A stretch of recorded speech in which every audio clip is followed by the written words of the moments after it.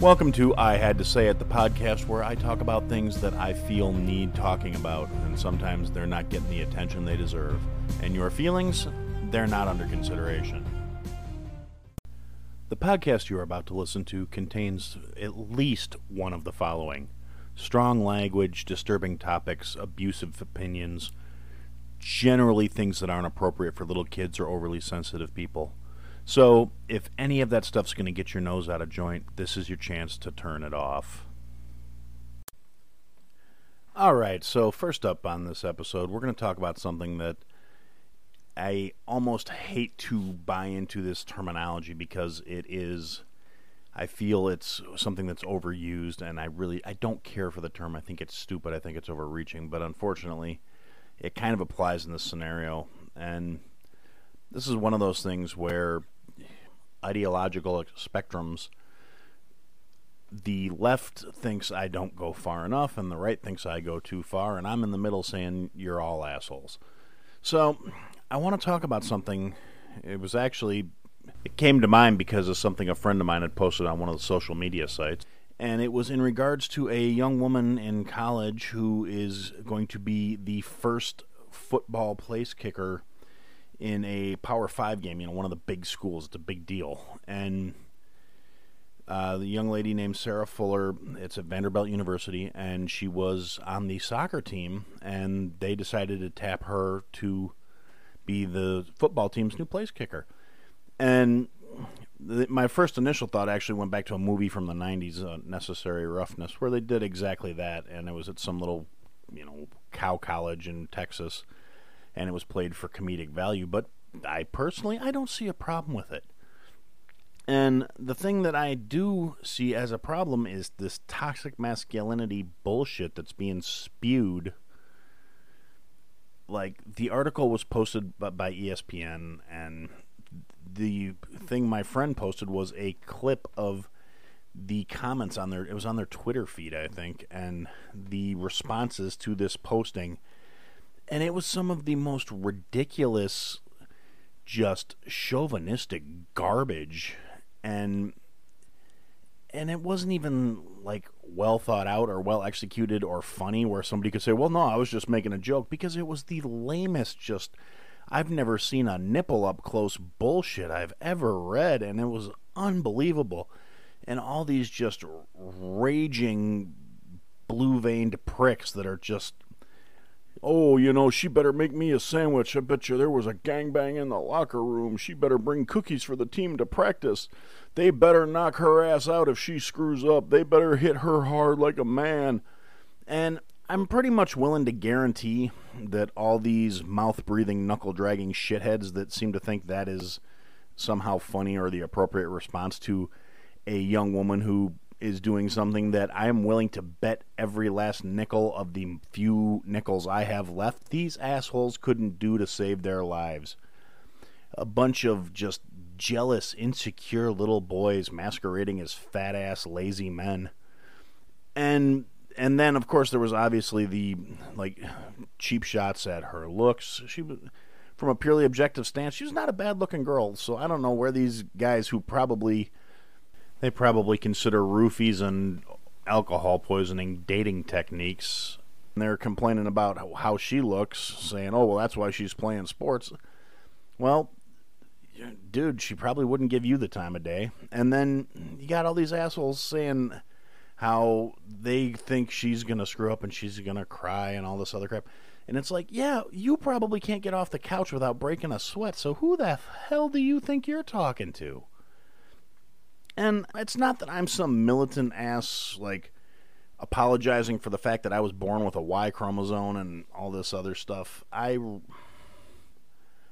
don't feel guilty for being born male. It's not like I had any control over it. I didn't get to say, hey, I want to be able to come out and write my name in the snow. And, I don't necessarily think that a person's gender makes them any more or less of anything, period. I don't see where the hang-up is, and I really don't get these, just moronic assholes. And they're sitting there, hey, anybody got any leaked news of her? There's going to be an orgy in the locker room after the game. Yeah, you guys are friggin' hilarious. And, I'm willing to bet, I can't say too much because there's probably a lot of these, pseudo-alpha shitheads that think they're something special and they got whatever it is going on where they think they're hot shit, and they probably peaked junior year of high school. They didn't even make it to senior year. And they're out there running their mouths and talking shit about somebody who's literally accomplished something. And they couldn't do it. I guarantee 99.9% of the assholes making these stupid comments couldn't have a successful kickoff in a football game at a collegiate level. No, they probably couldn't pull it off in high school. And just spewing forth. And the amount of back and forth where they're just feeding each other's bullshit. And it's realistically just so stupid. I feel so bad for people that... I feel terrible for her because she's going to take all sorts of shit for just doing something that is realistically... They decided she was the best choice for it, and good for her. More power to her. These morons that are hiding behind the safety of their keyboards and just spewing all this just hateful, stupid shit. And it's obvious if that's how they think dealing with women goes, I feel sorry for anybody who somehow gets suckered into dealing with them or gets suckered into a relationship with them. Because that's somebody that's going to be, beating his old lady, drinking Natty Light and hanging out in the backyard yelling at the kids. And I don't get it. The mentality doesn't make any sense to me. Obviously, the coaches thought she was the best person for the spot. It's not like they're doing it to fill a need that is somehow being pressured on them or being forced. They said, wow, this girl's got a leg on her. Let's let her kick the ball. And when the time came for her to kick the ball, she did a perfectly acceptable job. She did better than some guys I've seen playing football. She left the defense set in the kickoff she kicked. She left the defense well positioned. It didn't go out of bounds. They didn't run it back for a touchdown. She didn't leave them in scoring position. She did a good job from a purely objective standpoint, and that is realistically all that should matter. But instead, you got all these walking douche waffles that are out there just, look at her, she's a girl, she's doing boy things. And it's like, you Jethro motherfuckers, what is wrong with you that you seem to think that's how people need to be treated? And I've been accused myself of being chauvinistic, and in certain respects, I could see where that could come from, but it's not so much a matter of chauvinism, it's just more, there are certain things from a biological standpoint that men are better equipped for. I'm not going to say always better at, because I'm sure there are women out there that will hand me my own ass in a heartbeat, so it's not like I'm going to say bigger, tougher, stronger. And I know plenty of women who have higher pain thresholds than I do, and I can take a pretty solid lick. I'm not exactly soft myself, but I am realistic enough to know, yeah, well, there are certain biological imperatives that say men are better equipped for certain things. I don't think any of those things are statistically significant anymore. We're not hunter-gatherers. We're not trying to run down lions and stop wild animals from rampaging the village anymore. We have technology. We've used our brains. We've gotten past that point. We're not out there having full-on, battle axe duels for honor and things. It's not a significant issue.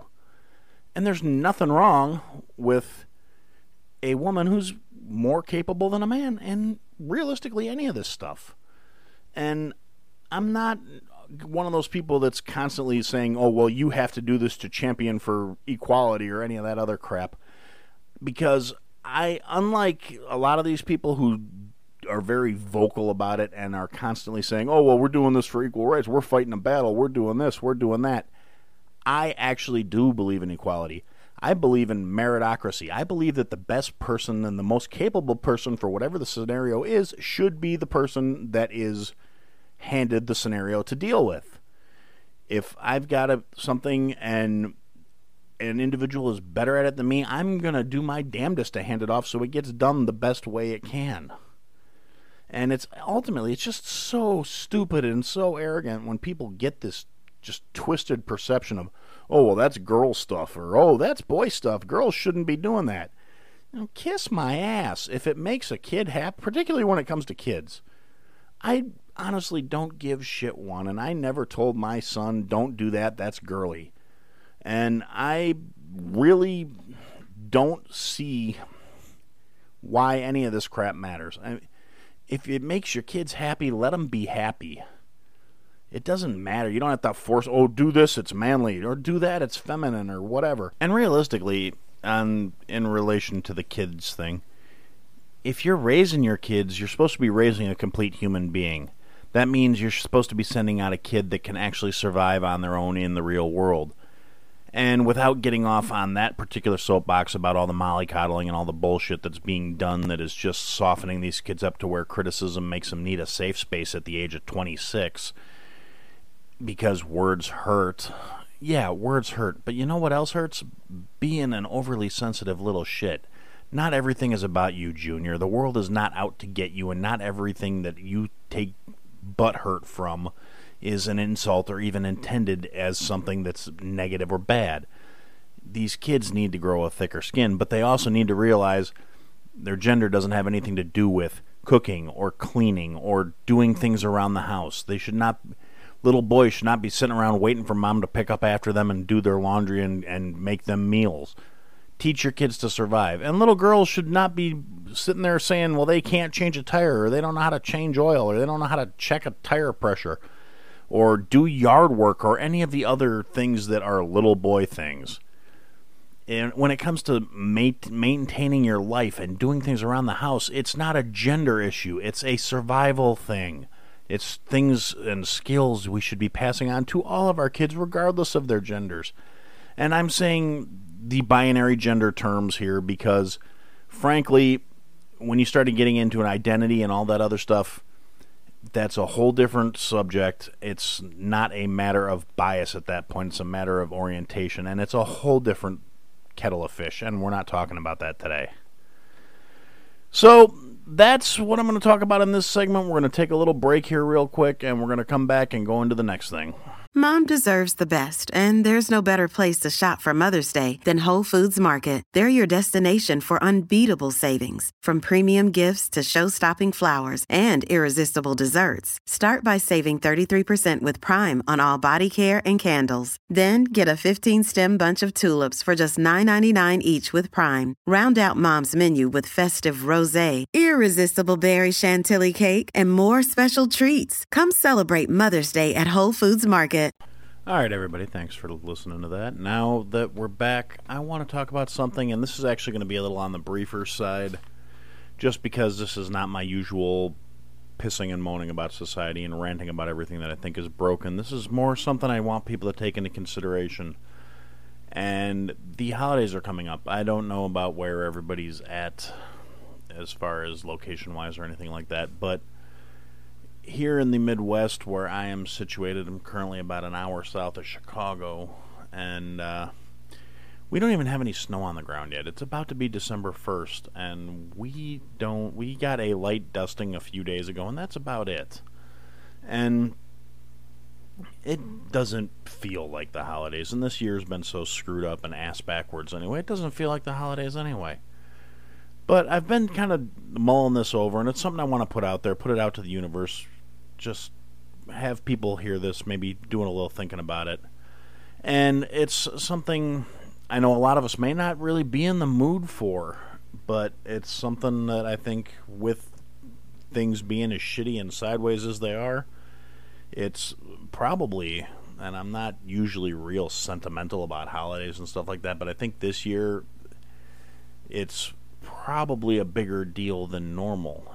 I want to talk about holiday decorations, and I say holiday rather than Christmas because, yes, traditionally it is Christmas decorations, and in my hometown there was actually a particular street that was named Christmas Lane because of how severely into it everyone living on that street got.